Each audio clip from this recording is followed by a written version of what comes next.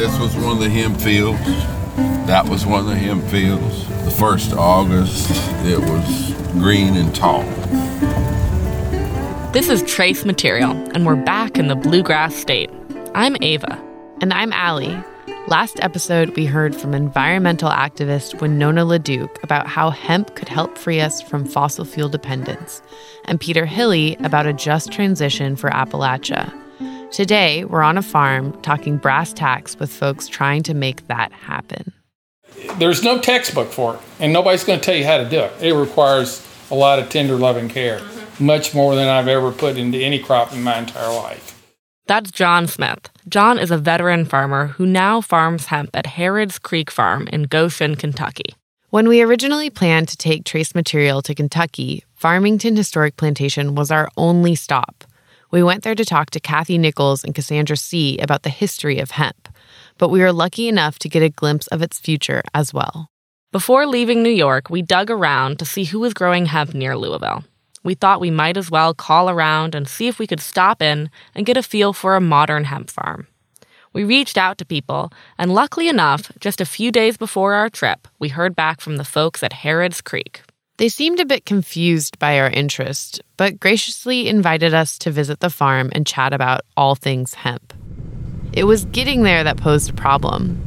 Google led us on a wild goose chase. Make a U-turn. So we had to go old school and ask for directions. You'll cross a concrete bridge over Harrods Creek, look for a large stone entrance. We made it. Despite Google Maps not knowing much about it, it was a very real place. And Steve Rutledge was there to welcome us. Now what you're seeing here is our experiment of Steve brought us through a massive empty barn to the farm's office, where he introduced us to John, and to our surprise, the owner of Harrods Creek Farm, Eleanor Bingham Miller. Remember, this land was not bought to farm. This land was bought so that it wasn't going to be Costco's and strip malls and subdivisions. We didn't know this at the time, but Eleanor has quite the story. Her family were Kentucky newspaper magnates, back when newspaper magnates existed. She's a documentary film producer and now a champion of sustainable agriculture. All that's to say, she's the kind of person who is able to buy land and keep it out of the hands of Costco.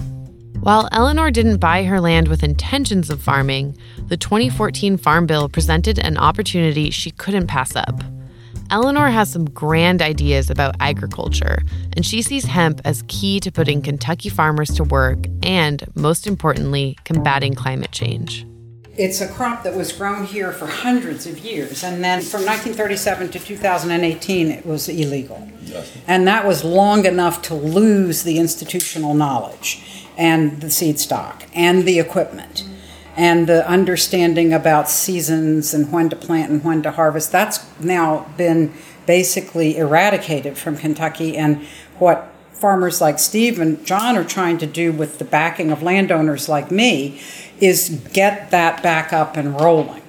Eleanor has a seemingly encyclopedic knowledge of hemp's history.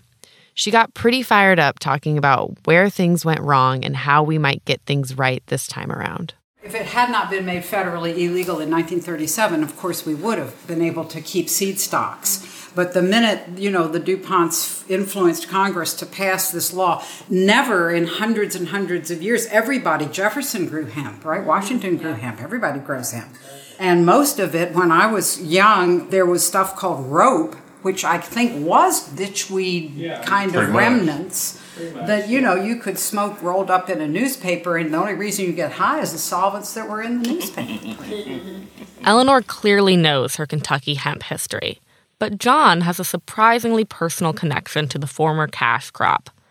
As you may remember, during the World War II Hemp for Victory campaign, the government encouraged the outlawed plant's growth again. According to John, they also supplied a labor force. Like I said, my grandfather, that was long before my time, 1943, 44, and 45. But they grew it, and our operation, the base of it was just right off the interstate north of here, okay? They all teamed up and grew some hemp for the war effort. Mm-hmm. I mean, it was decorticated by hand with a brake, and so it was very labor intensive, but they brought in these prisoners of war that my mother told me, like last year. So John's got deep roots in the hemp industry, but those roots were severed after the war.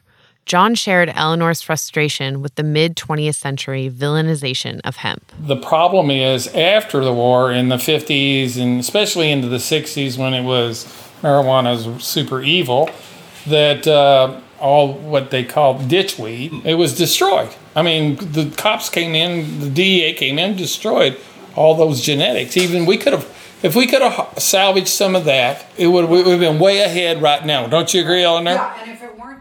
John's POW story had us thinking again about how notoriously difficult hemp can be to process. Remember, Kathy from Farmington told us that the labor involved in hemp farming was enough to necessitate the institution of slavery. When the U.S. needed to grow hemp again during the war, they put POWs to work. Hemp has never been farmed at scale in this country without forced labor. Steve, ever the pragmatist, identified this as a major hurdle for industrial hemp farming. It is still a difficult crop to manage mechanically. We don't have German prisoners. This is way past any efforts of going back to being able to use high numbers of laborers to manage this crop on a profitable scale. Planting it is not hard. Our drawback is seed source. Seed sourcing has been imported, and that's been unreliable in consistent quality. So it's not just harvesting that's been causing Harrods Creek Farm trouble. It's finding the right seeds. Remember John mentioned the DEA destroying genetics back in the 50s and 60s? When plants are grown year after year in a certain location, they start to adapt to that environment. Seeds brought from China or France might not work so well in Kentucky. I don't care if you're growing roses or carrots, right? I mean, if it's a seed that's adapted to your location and your growing season, if you can calculate what that is these days, then you're going to have a much better use. Seed sourcing is critical. This past year was probably our best seed source. Got it right time, and we had high germination. But it does not stop there. You have to have volume in order to generate enough yield to make it economical based on what they want to pay us. They want to offer 8-10 cents a pound for what we produce in the raw material. Well, it's costing you $550 or $600 an acre, not including the seed, because the seed is being furnished by the processors. That's the Tyson chicken model, because they don't have any money to pay us. So in lieu of payment for the crop, you get your seed for the next season. Wait, the chicken model? Yeah, basically, Tyson has a farming model where they provide farmers with chickens and feed, and in exchange, the farmers handle the labor and housing. Apply this to the fledgling hemp industry. This means companies set up to process hemp are providing farmers with seeds instead of paying them. Ideally, guaranteeing another crop for farmers and a future product for processors. The problem is, those processors, just like the farmers, are still working through the kinks of this budding industry. People from every corner of the industry are building a car while they're driving it, and that leads to a bumpy ride. They didn't license for infrastructure first. They just licensed for anybody that wanted to grow. So people jumped into it and grew whatever kind of hemp they were growing without anybody to buy it on the other end at the time of harvest. And that has led to some farmers' bankruptcies for sure. Imagine that, a sudden boom of planting as soon as the Farm Bill passed. Overnight, acres upon acres of hemp were being grown all over the state. That happened with CBD farms too, of course, as we heard from John Gilstrap and Donna Lupardo a couple of episodes ago. But the difference here is that fiber hemp is much more difficult to process than hemp grown for CBD. It truly does require infrastructure to back it. It's one thing to get seeds in the ground, but another to build factories and invest in specialized machinery. Picture shooting a shotgun shell out of the barrel of a shotgun. That's what happened when the 2014, and then after 18, it went from 200-300 licensed growers to 1,000. But I mean, it's a chicken and egg, obviously. I mean, this whole industry, all sectors of it, it's like the Wild West. You know, you got to create a lot of capital to purchase from the farmer, create infrastructure and build the plants. also on the back end to market it. Another problem up until this year, when it supposedly became legal with the Farm Bill, is there was a reluctance for investors to flop their money down on something that, is possibly illegal or possibly might blow up in their face. John and Steve are describing this vicious cycle of dependence that has formed between growers and processors as the industry emerges. There are roadblocks and risks at each end, and failure for one equals failure for both. Why would I want her or anyone else, am I going to stick their neck out and invest a bunch of money if I don't know if there's any future to it? We're willing to risk from some things to learn, to help be more sustainable.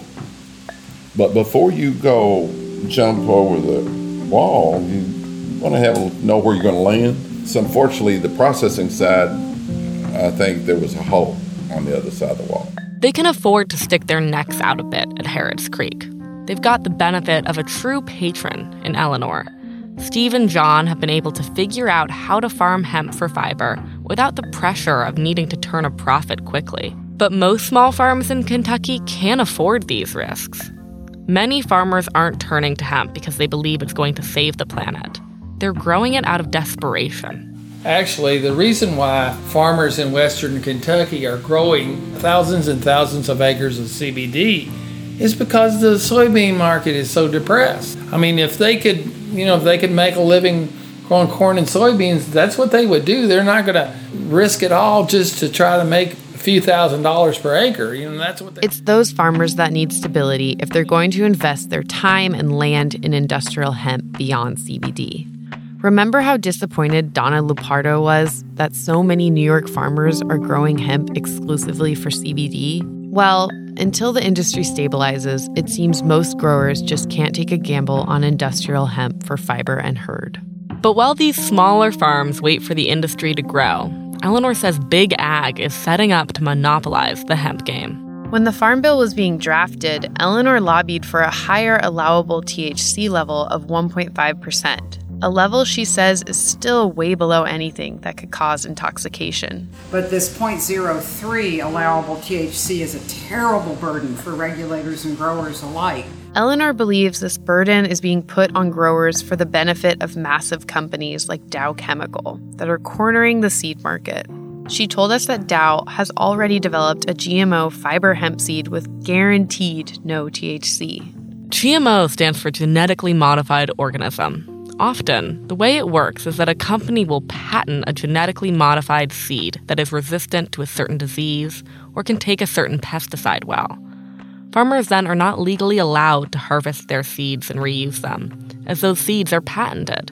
They have to buy them again every year. This would mean that hemp farmers across the country would be forced season after season to source their seeds from chemical companies' stockpile of GMO hemp seeds. 85% of agriculture in this country is GMO.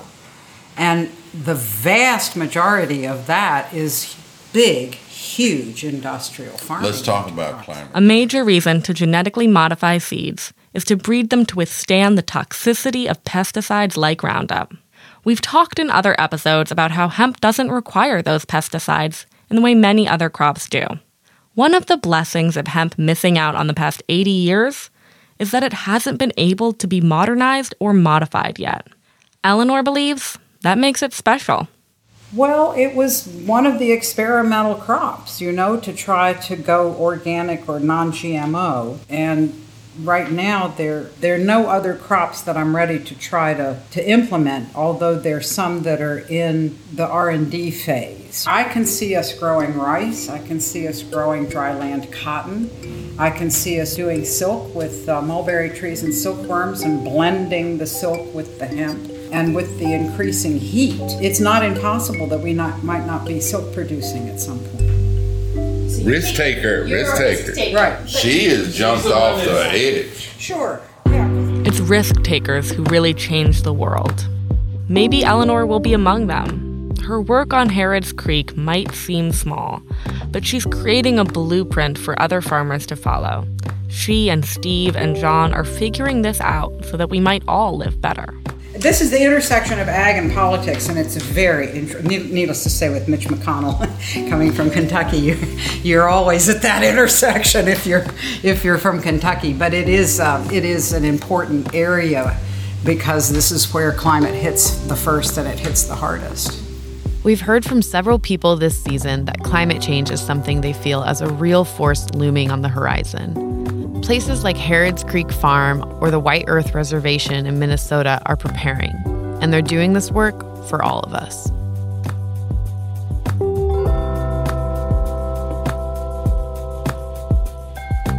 Trace Material is a project of Parsons Healthy Materials Lab at the New School. It is produced by Allie Kiltz, me, Ava Robinson, Burgess Brown, and the entire HML team. Thank you to John, Steve, Travis, and Eleanor from Harrods Creek Farm for lending their voices and expertise to this episode.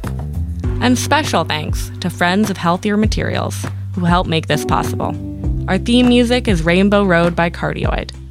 Additional music from Lobo Loco and Blue Dot Sessions.